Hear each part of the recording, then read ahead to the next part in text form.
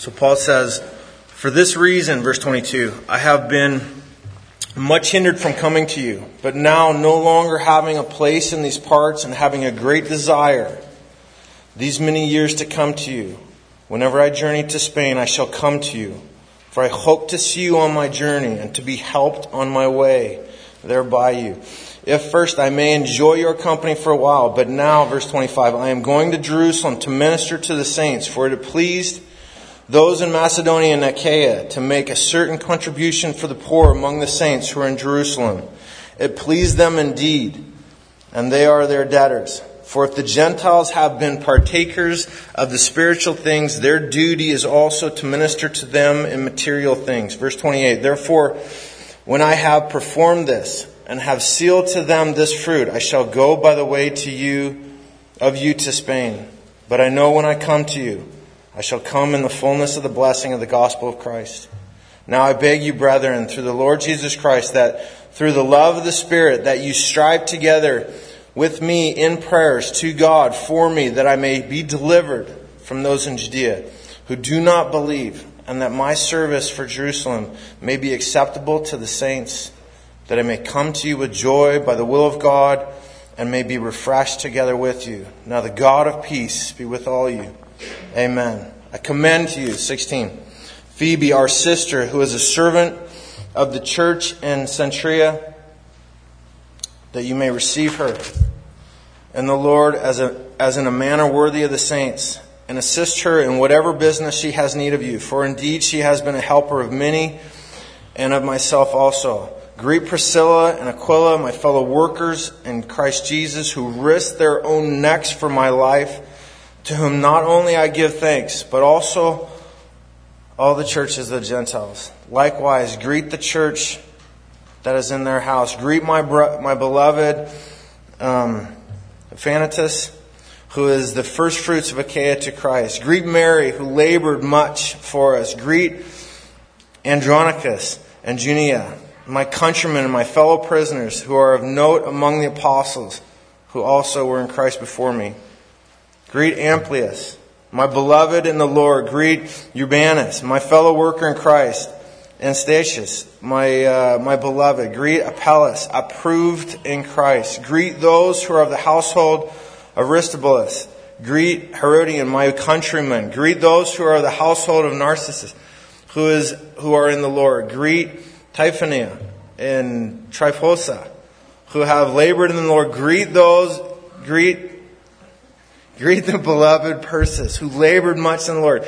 Greet Rufus, chosen in the Lord, and his mother and mine. Greet that guy, and Syntychus, Philegon, Hermas, Patrobas, Hermes, and the brethren who are with them. Greet Philologus and Julia, and Nereus and his sister Olympus, and all the saints who are with them. Greet one another with a holy kiss. The churches of Christ greet you. Now I urge you, verse 17, brethren, note those who cause division and offenses, contrary to the doctrine which you learn, and avoid them. For those are such.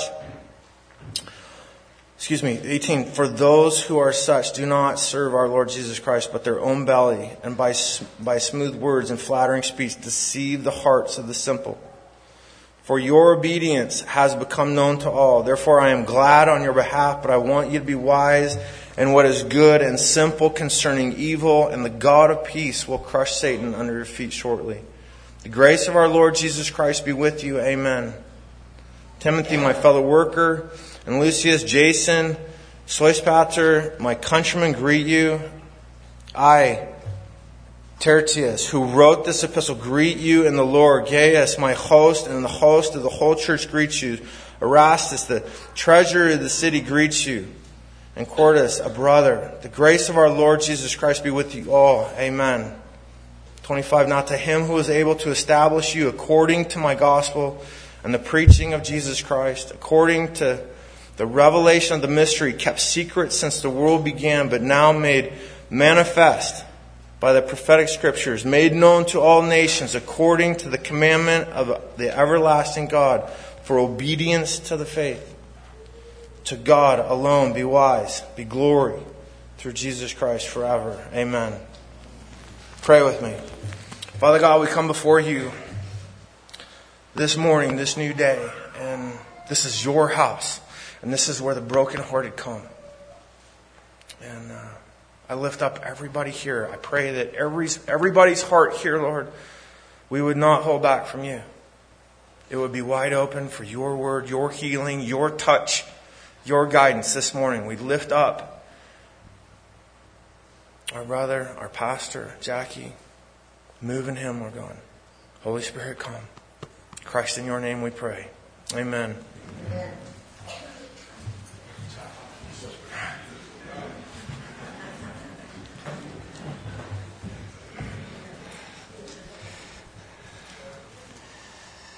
Oh, there's a lot of people out in the congregation this morning that are saying, thank God he didn't ask me to read that.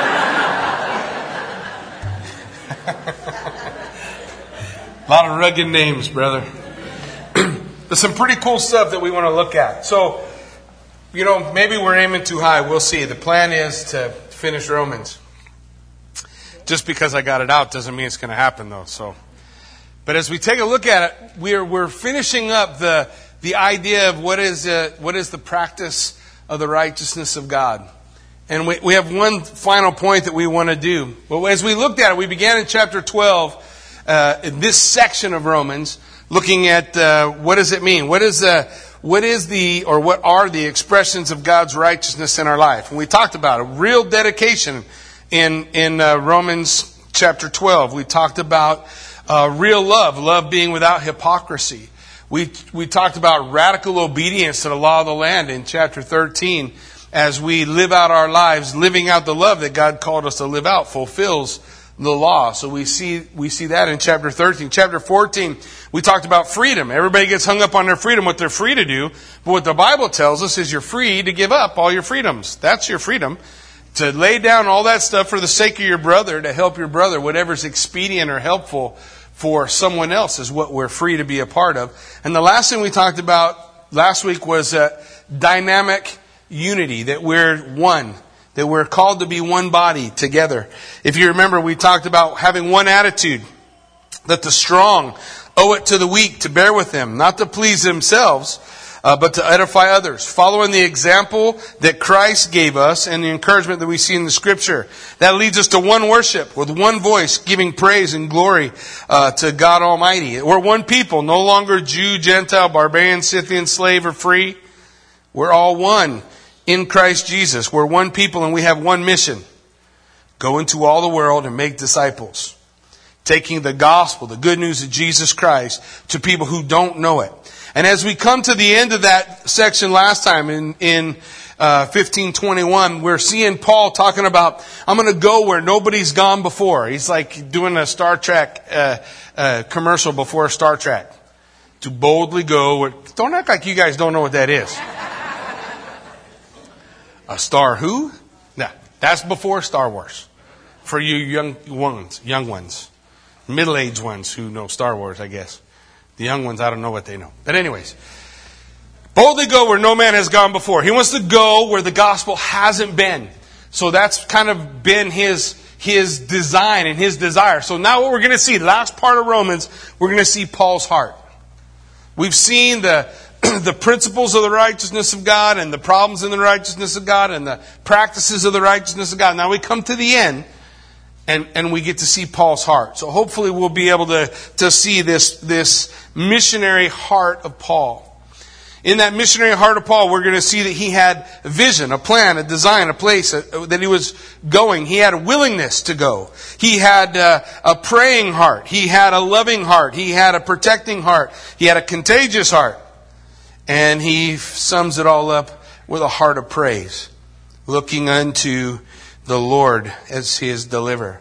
So as we look at Romans 15, verse 22, we see this first part that Paul had a vision. For this reason, I also have been much hindered from coming to you, but now no longer having a place in these parts, and having a great desire these many years to come to you. Whenever I journey to Spain, I will come to you, for I hope to see you on my journey and to be helped on my way there by you, if first I may enjoy your company for a while.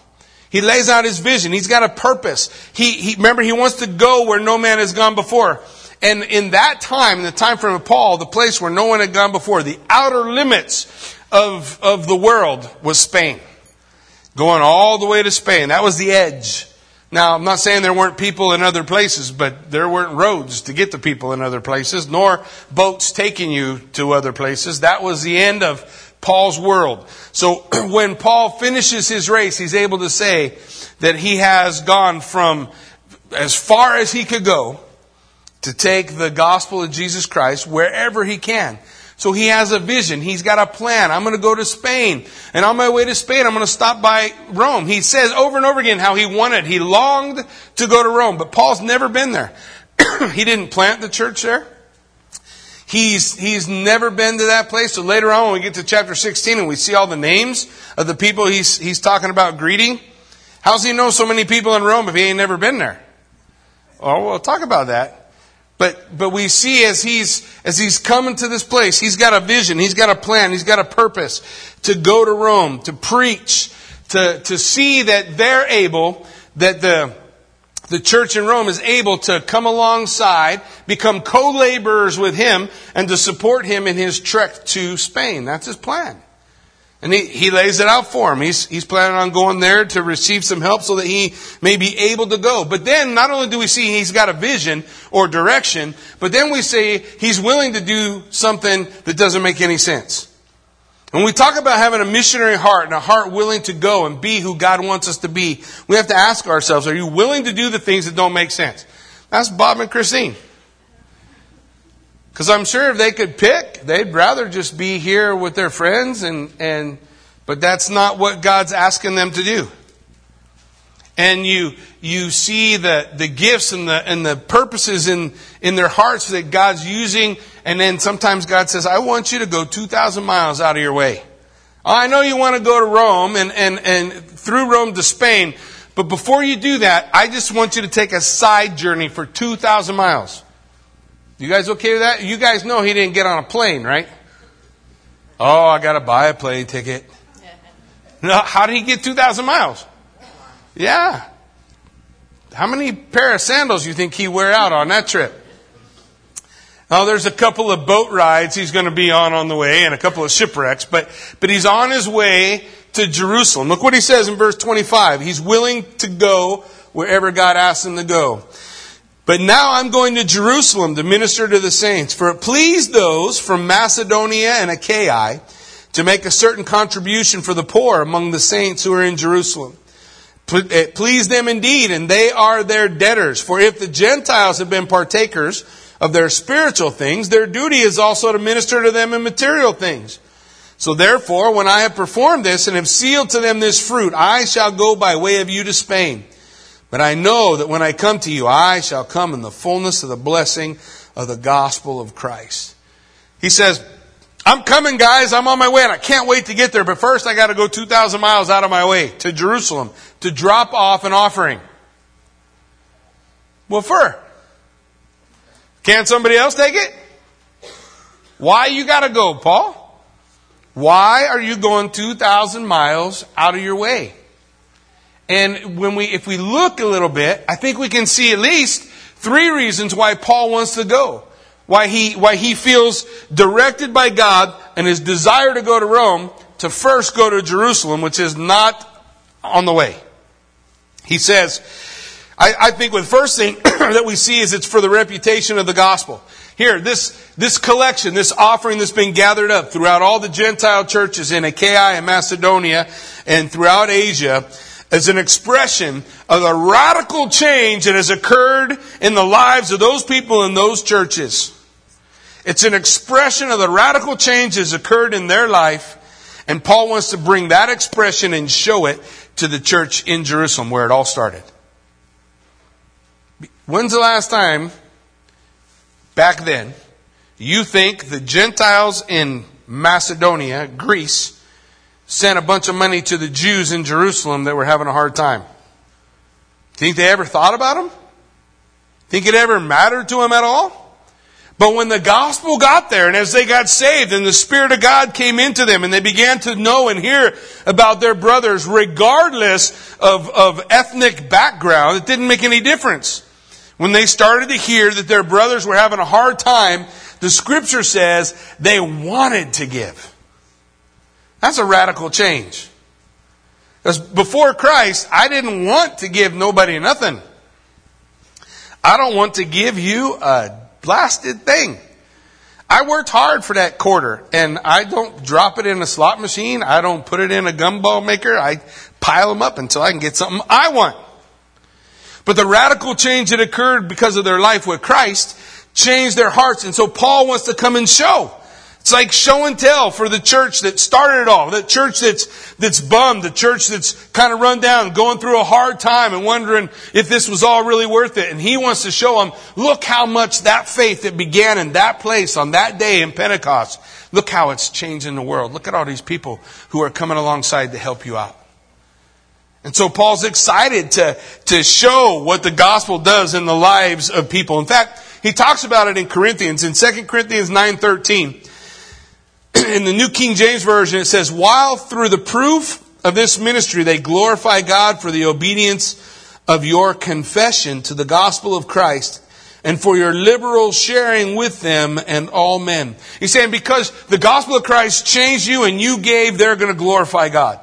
Well, if you didn't see it, look at it in the ESV. In the ESV, it's a little clearer. It says, by their approval of this service, they will glorify God because of your submission that comes from your confession to the gospel of Christ and the generosity of your contribution for them and for all the others. So he's saying there to the church that gave, the churches that gave, man, these people are going to glorify God because of the changes that have happened in you and the things that are happening in your heart that make you want to come alongside and help them out. So that's the first thing.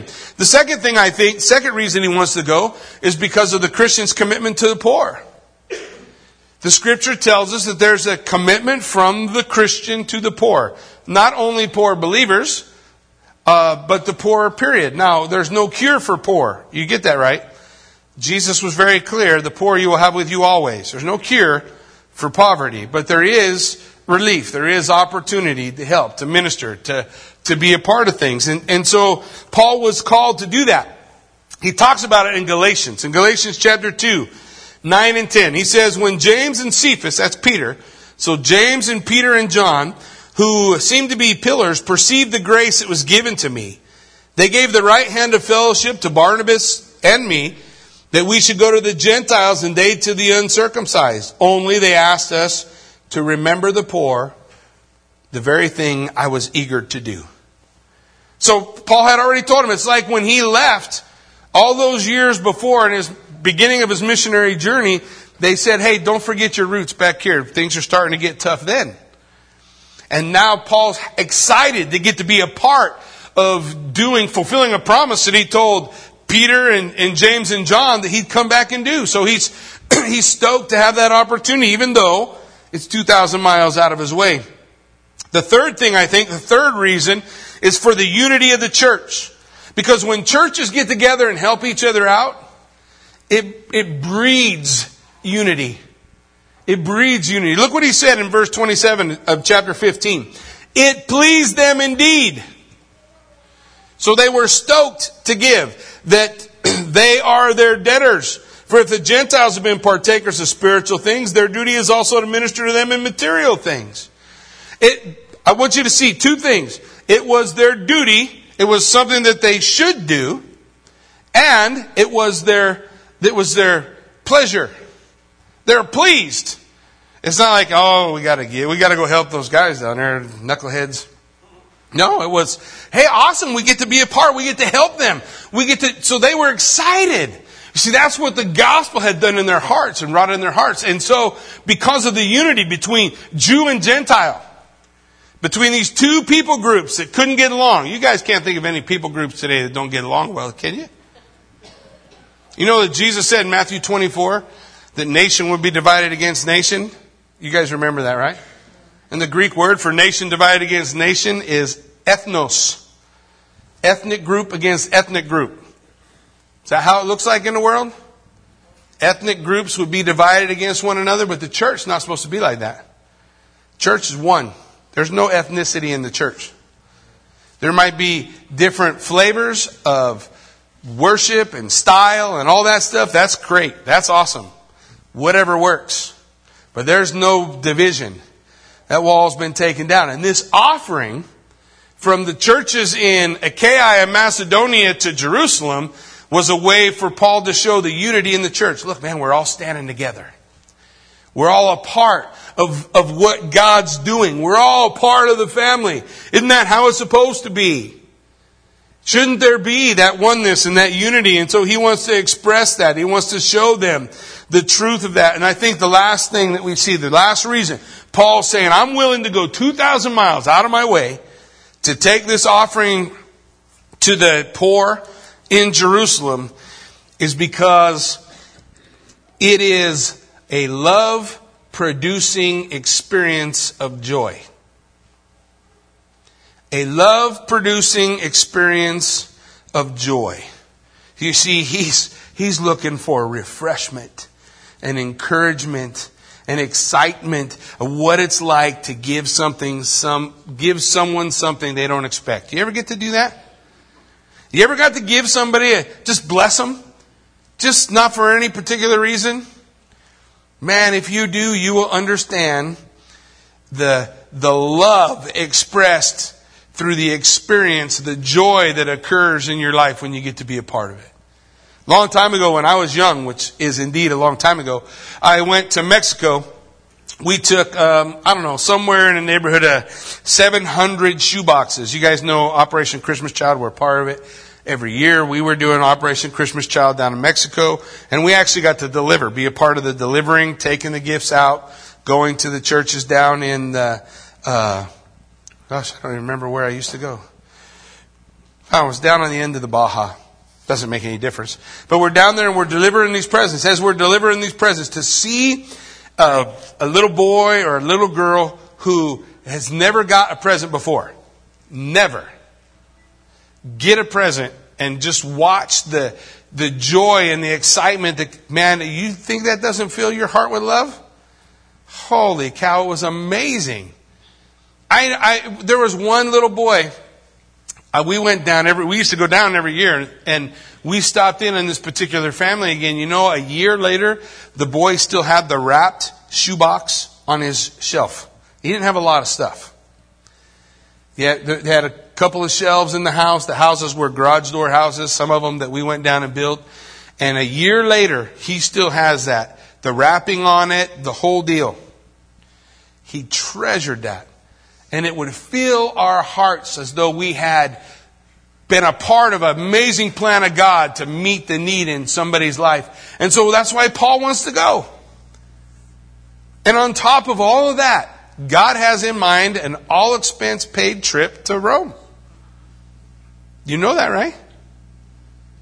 He says, I want to go to Spain, and on my way I'm going to pass through Rome, and God has a couple of different ideas about how that's going to go. But God's ultimate plan is, Paul, you're not going to have to pay for none of this. Don't you worry about it. I will get you there, all expense paid. You'll be chained to a Roman guard at the time. You're on a prison ship. But I promise you're going to have an all expense paid trip. It was God's purpose.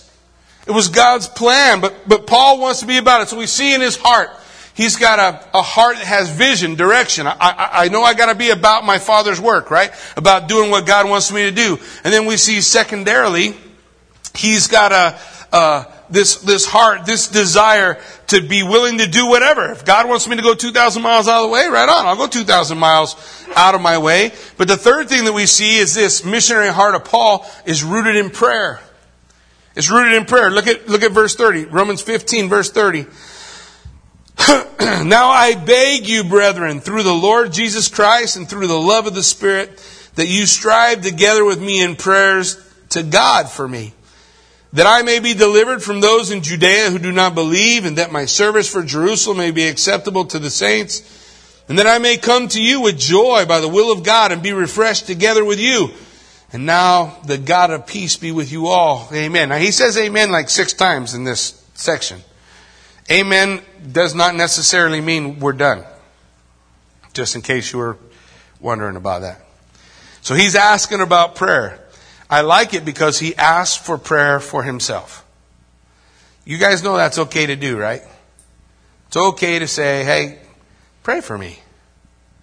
Pray for me. 3 specific things that he asked for prayer over: personal deliverance, emotional acceptance, and spiritual refreshment.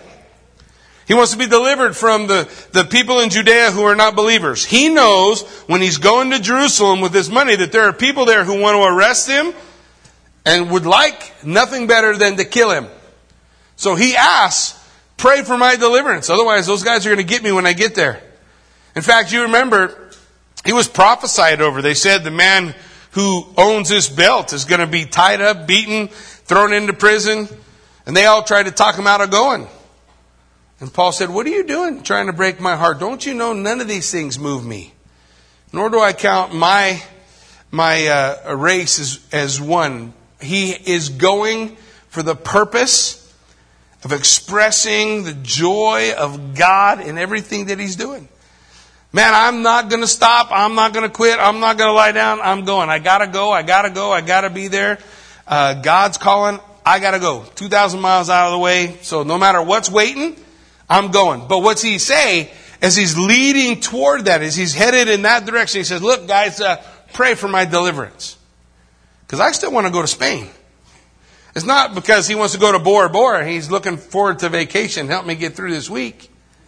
He says, man, I want to go to Spain. I want to share the gospel with those in Spain. So pray for my deliverance.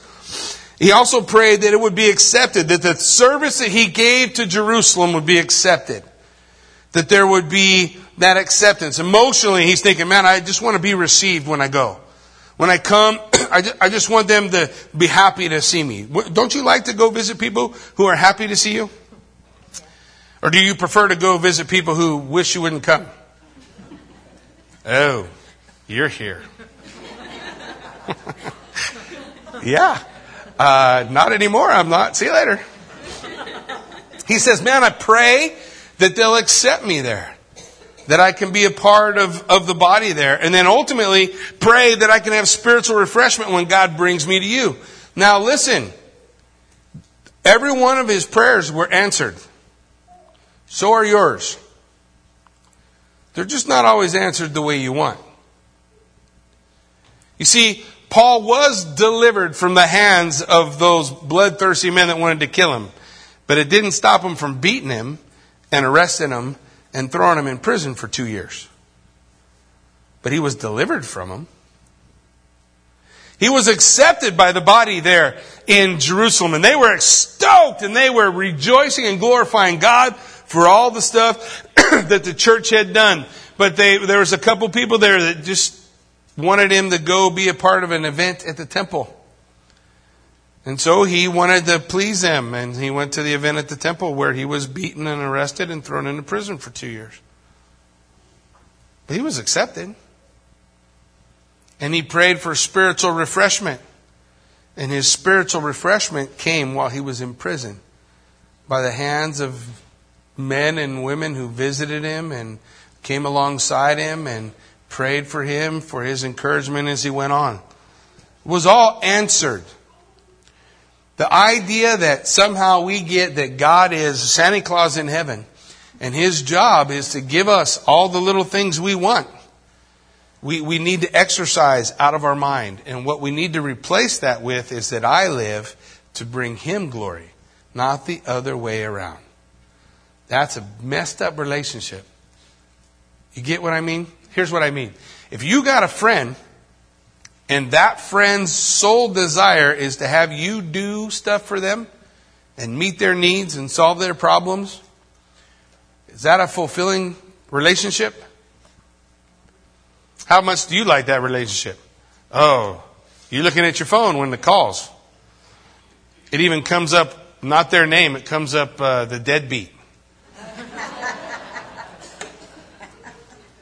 Just in case you get, the names confused with somebody else. Oh, I don't know. I don't feel like I can meet somebody else's needs right now. Don't we do that? Don't we would rather have a relationship that goes two ways, right? A relationship where someone's there for us as well as we can be there for them. Agreed? So if that's what we expect in human relationships, why do you think it should be different with God? Why do we think our relationship with God should hinge on Him meeting our every need? Don't you think somewhere in that there ought to be us fulfilling His purpose for us in our life? Accomplishing His perfect will in our life? God's plan and purpose? So when we pray, hey, we're just reporting for duty. Lord, here's what I need. And then we receive the answers God gives us and we keep going. I'm not a fair weather friend of God. I am a bond servant, slave. He's the master. I'm following Him. I'm so thankful for the good things He gives me and He does for me. But I also know that in the furtherance of His gospel, it's going to require me to walk down some dark roads where things are a little tough. And I wish it was different and it wouldn't be that way. But I look forward to the future because one day all that stuff's going to be over. Until that time, I still got a job to do. So I'm either in it, period, no matter what, or I'm not really in at all.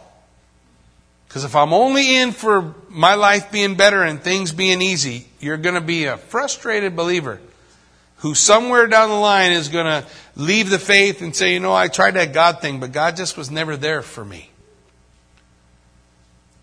We want to realize, if we pray, we call on the name of the Lord, God's going to answer every time. Got to be okay with no. Wait. Endure. I have a purpose and a plan and a direction for your life. And here's what we can hold to, guys. When we have that, okay, look, when that happens, God's not in heaven going, I'm trying to destroy you and ruin your life. What do we know from Jeremiah 29:11? Come on, everybody's got it on their fridge, right? I know the thoughts that I think toward you, says the Lord, thoughts of good and not of evil, to give you a future and a hope, right? So what's God's purpose in your life? To destroy you, to ruin your life, to make you miserable. He's in heaven just trying to make you miserable. I'm going to make you miserable. Because everybody knows if you're going to be a believer, you just got to be bitter and angry all the time. No, that's not what God's doing. God's working to build us, to make us, to give us a future and a hope. And so He prays. God answers His prayers. Ways Paul didn't think it was going to happen. But guess what? He made it to Rome. He got to stay there in a apartment for a while. And he got to receive visitors. And he got to share the gospel with people from Caesar's own household. Isn't that a trip? Some say that he led Caesar Nero's wife to the Lord. Tradition. Can't prove it. Some say he stood before Caesar Nero and Nero had an opportunity to receive and rejected. And after he rejected, he went kind of crazy. You guys know the story of Nero, right? So, God did a thing. God did a work. He got him there. So he had a heart. His missionary heart was a praying heart. Then we see in chapter 16 all these names. And we're going to talk about some of them. In Romans 16, 1 through 16, that Paul has a loving heart. You see, guys, ministry is not about programs. It's not about how many Bible studies can you do in a week or how much you can memorize. Ministry is about people. And if it's not about people, we're missing the boat. Coming to church is not about what worship songs we sing or what scriptures we go over. Coming to church ought to be about an opportunity to give somebody a hug and let them know you love them or you care about them or you thought about them this week or you'd like to pray for them or you want to be a part. It's supposed to be one big happy family where sometimes we don't get along and we bang heads, but we work it out so we can come back together. It's family's messy, don't you? Well, I don't know. Maybe you guys don't. My family's messy. But we're family. It's my brother's still my brother till at the end. So since he's still my brother, we're going to figure it out. That's how it's supposed to be here. And we look at chapter 16, 1 through 16. What is that? That's a big, humongous list of Paul talking about all the people he cares about. Just in Rome. I mean, he's not talking about the churches in Galatia right now, or Colossae, or Thessalonica. He's not talking about the other churches in the other places. He's talking about Rome. And he's never been there. How in the world does he know so many people in Rome? Because Paul's ministry was not just about teaching and theology and doctrine, and it was about those things, but it's not all about that. It was about people. And he kept in touch. How do you think he kept in touch with people back then? He didn't have Facebook. Oh, God, I'm on Facebook. I see what's going on. Look, oh, so-and-so did such and such. He didn't have Facebook. So how's he find out? It takes a little more effort, didn't it? I mean, you had snail mail. What do you think mail was like back then? Oh, yeah, the mailman came to your mailbox and picked it up, and he drove it just a couple days to get it around town. Man, if he sent mail to Rome, it was going to be weeks. And then weeks to hear back. How important do people have to be to you that you actually know where they are and what's going on in their life while they're in Rome back then? They mattered to him. His missionary heart for people he knew ministry was people. It's about meeting people's needs. It's about spending time with people, about talking with people, about knowing their stories. And if we're going to truly experience what God has in mind for the church, then we have to learn to be a church who lets people in and spends time trying to reach into people's lives and be a part of what's going on. We're trying to do a quarterly meet the pastor lunch thing. So far, it's going amazing. Hopefully, it's going to go better. I had dinner with myself. Hey, my first Bible study was like that. I did a Bible study and nobody showed up. So, we get used to it. But we're trying to do things so that we can connect. We can get together. This after church today, we're going to have a great opportunity to sit around and talk around soup and visit and hear people's stories and find out what's going on in people's lives. And there's always a million other things to do. Especially in the U.S., man, we got the Pro Bowls on. I mean, everybody's got to want to go see that, right? Because nobody watches that dumb, stupid game. We go watch this dumb game that nobody cares about, that the guys are playing aren't even trying. Woohoo! I can't wait to see that. But we have an opportunity to be a part of each other's lives, to blend in, to get to know each other's stories. And so that's what I see in these first 16 verses of chapter 16. I'm so thankful for Brian to cover all those names so I don't have to read them. He says, I commend you to Phoebe, our sister, who is a servant of the church in Cenchrea, and that you may receive her in the Lord in a manner worthy of the saints, and assist her in whatever business she has need of you. For indeed, she has been a helper of many, and of myself also. Oh, what kind of a deal is it for Paul? The very first person he talks about is a woman. I thought women weren't allowed to be anything special in the church. They're just supposed to sit down and be quiet. Learn in silence. So you guys all know all those verses, right? Oh, and that's because we take all them verses cattywampus. What does he say about Phoebe? He tells us she's a sister. She's a servant. There's 4 things. Did you guys catch them all? Sister, servant, saint, helper. Sister, servant, saint, helper. The word for servant is diakonos. Yeah, she was a deacon in the church, serving. When it says she was a helper, literally every time it talks about them helping him, he uses a word in the Greek that is working to the point of exhaustion, being a big part of things. So the first one he calls out is this blessing of a lady, Phoebe, that is there in Rome, a place he's never been. So how does he know about her? How does he know she's a deaconess now? How does he know how she's working? Because he cares. He cares enough to know her story and to know what's happening in her life and know what's going on in her life.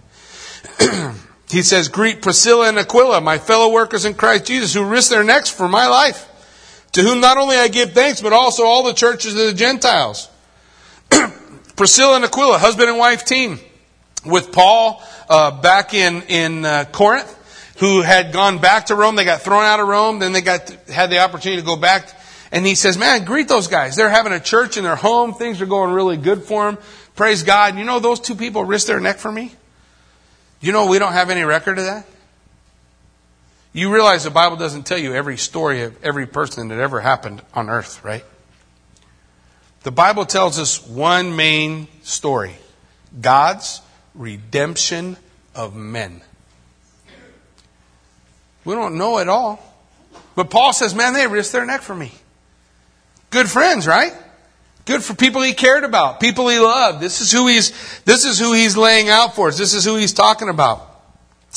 Likewise, greet the church is in their house. Greet my beloved Epaenetus, who is the first fruits of Achaia to Christ. Hey, greet Epaenetus. That's the first guy I led to the Lord when I started my missionary journeys. Isn't that cool? That was like 15 years earlier. Hey, greet Epaenetus. Wow, I led him to the Lord. That's a long time ago. But Paul still cared. Why? Because ministry's people. Ministry is not offering. Ministry is not the sermon. Ministry is people. Being with people. Being a part of what's going on in people's life. Helping people. That's the church. Not the service. That's the church. Being with, meeting. It says, greet Mary who labored much for us. That's that word. Labored much. Worked all the way to exhaustion. Greet Andronicus and Junia, my countrymen and fellow prisoners. Hey, these guys were in jail with me. Greet those guys, Andronicus and Junia, those guys they were in prison with me. He's about to go to prison again, so he's going to meet other guys in jail. He has a jail ministry. We have a brother here right now, Levi, who has a jail ministry. Levi, 5 years ago, made some mistakes, got his life right with the Lord, moved to Idaho, man, things going great. Man, smoking through school, teaching junior high, youth group, doing all these amazing things. And one night, a police officer runs his plates, and it comes up that he has a 4-year-old bench warrant for something he didn't take care of when he was in New Mexico. And he has been in jail since then. 2 weeks before Christmas, and still today. Just waiting to go before the judge and find out what he's got to do to straighten things out. Man, there are people that I'm not going to say that. Yes, Lord. I have no comment. And nonetheless, here's one of the cool things. While he was in Twin Falls County, he was in Twin Falls County for 2 weeks plus. He got moved 3 different times, 3 different blocks, and in each block he started a Bible study that grew to be about 10 guys. Now he's in New Mexico doing the exact same thing. We hear from him probably every couple of days. We hear from him, and he may have a question about the Bible or some issue that they're working through in study. God's using him to meet the needs of guys in jail, and that wasn't probably the answer to his prayer when he was praying to the Lord the day before. But nonetheless, there he is. And he's taken the opportunity. And Paul says, hey, I remember those 2 guys I was in prison with. Andronicus and Junia. Man, it's greet those guys. I hear they're there in Rome. How's he know that? Because he cares about people.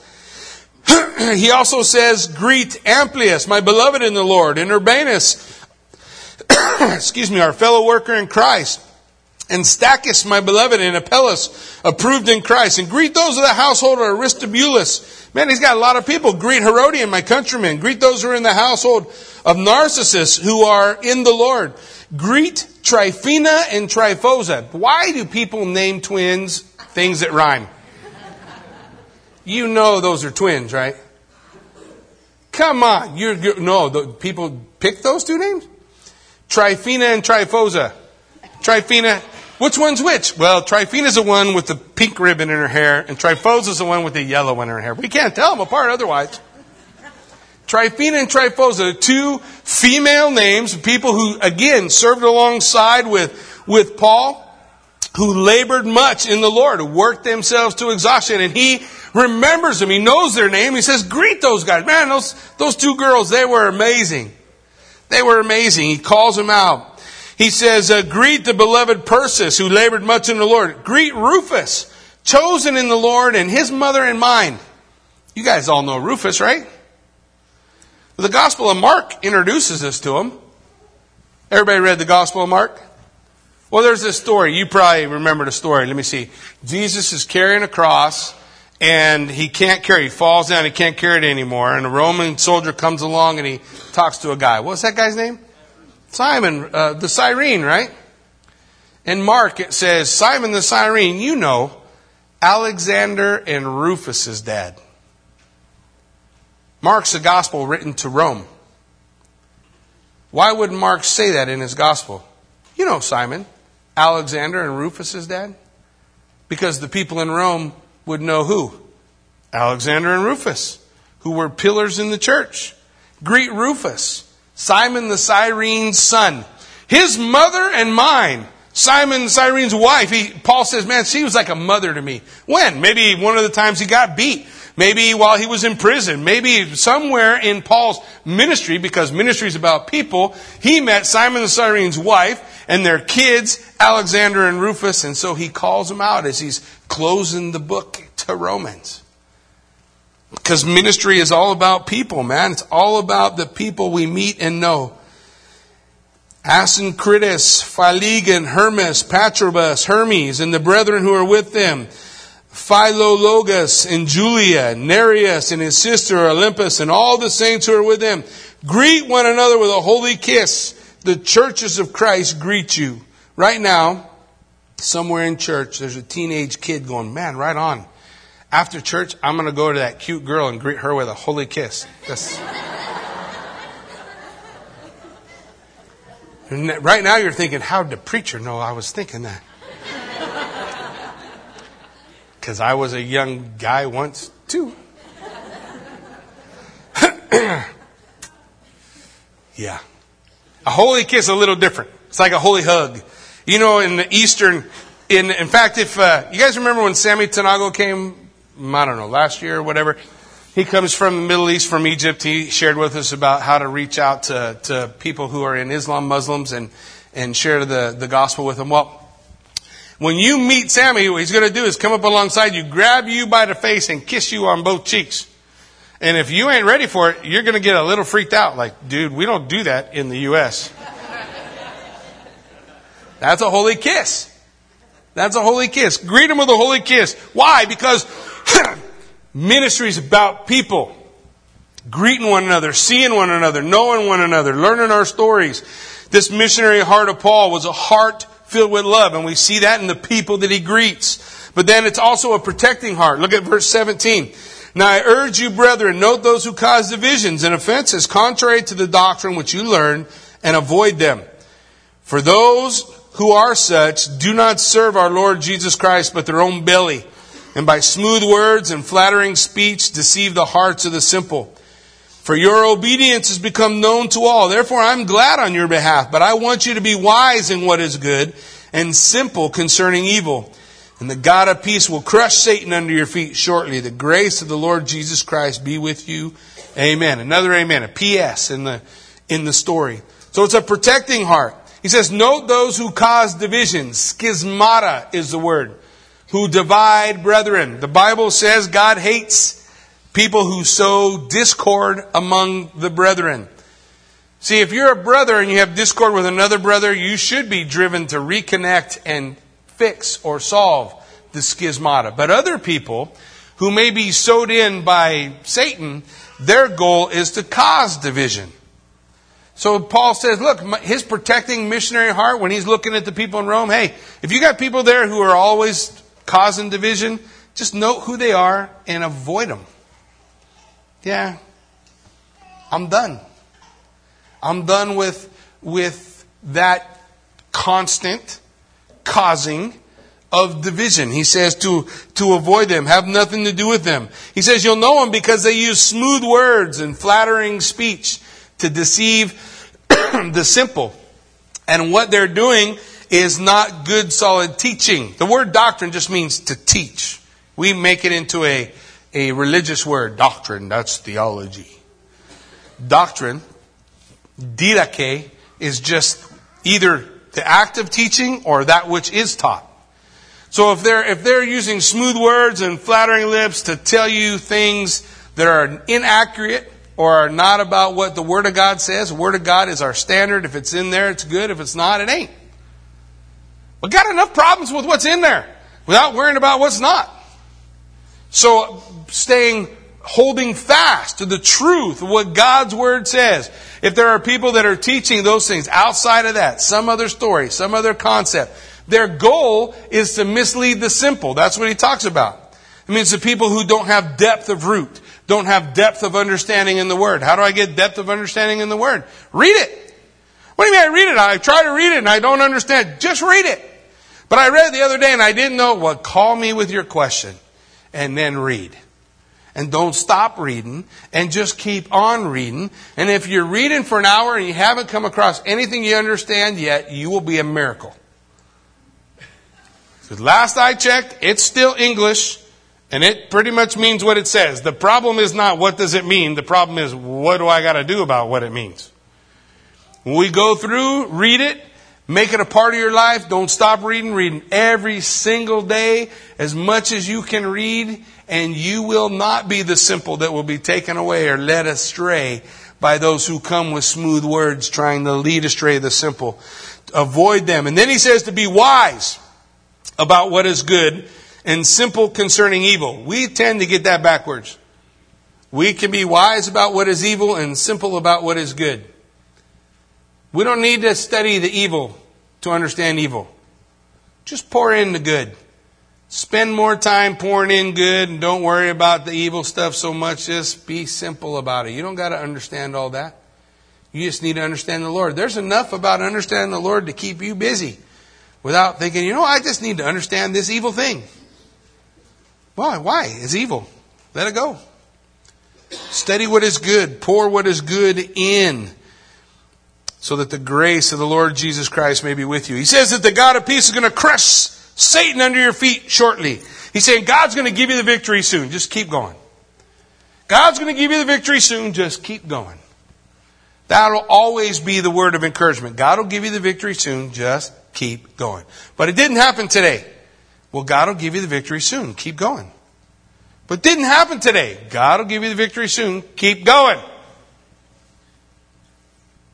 Maybe just from spending time in the Marine Corps and coaching football. But it is always too soon to quit.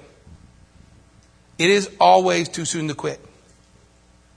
It is always too soon to quit. Everybody got that, right? So it's always too soon? Yeah. Oh, you got it. Always too soon to quit. I know a guy.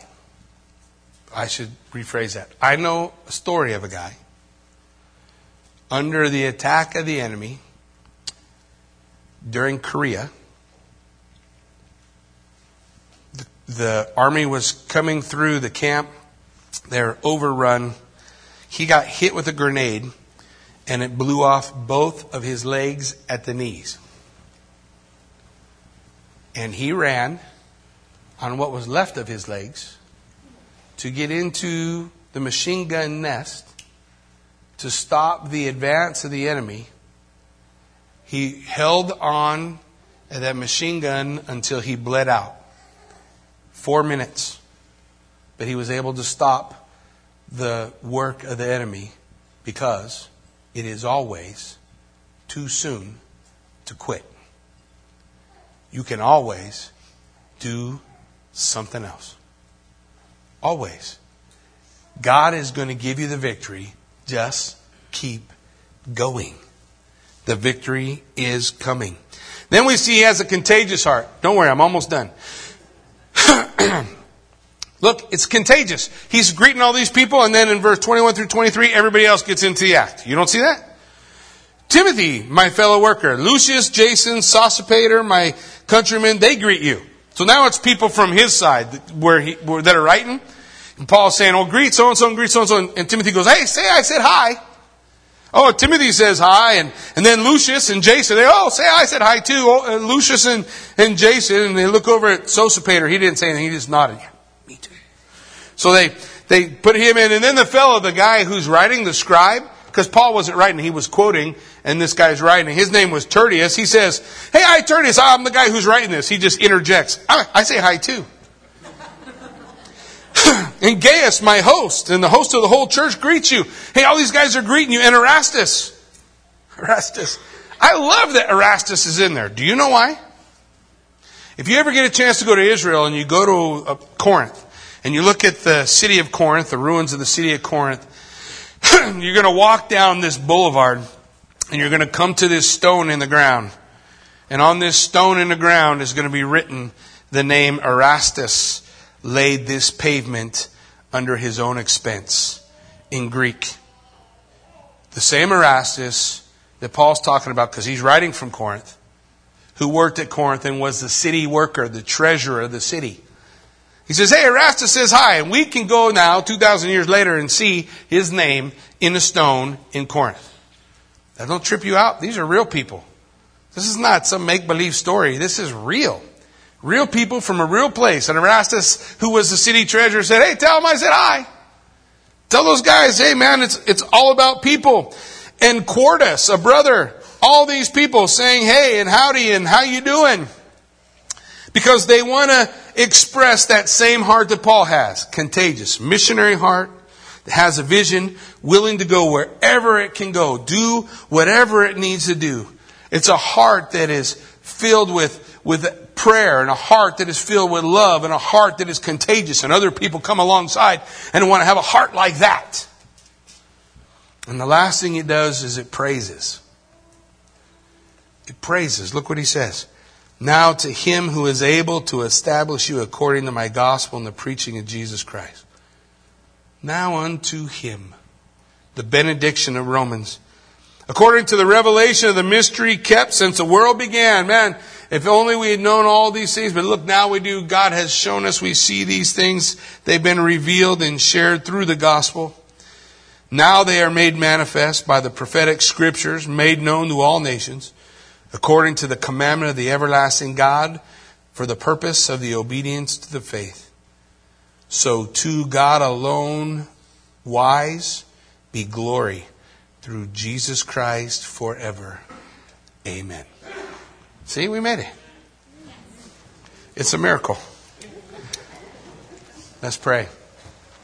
Heavenly Father, Lord God, we thank you for this time. We thank you for this study through the book of Romans and the things that you've shown us. And God, as we close out today, I pray that it be our desire to have a heart like Paul's, that sees the needs around the world and wants to be a part of being a part of those. That we recognize that ministry is not about just coming and running programs. Ministry is about getting to know people, getting involved in people's lives, knowing their names, knowing where they're going and where they're coming from, praying for one another, protecting one another from false teaching and concepts that are going to lead people astray. God, I pray that we just get the nuts and bolts, because this is the church, man. This is the real. This is the place where we build up the broken. This is a place where the broken can come and be set free. And that we care. And that we love. And that we come alongside. God, I pray that you would be glorified, because our desire every day, every moment, Lord God, is to lift your name up. Not our name, not the name of a church, the name of Jesus Christ. Because when we lift up Jesus Christ, you said you would draw all men to yourself.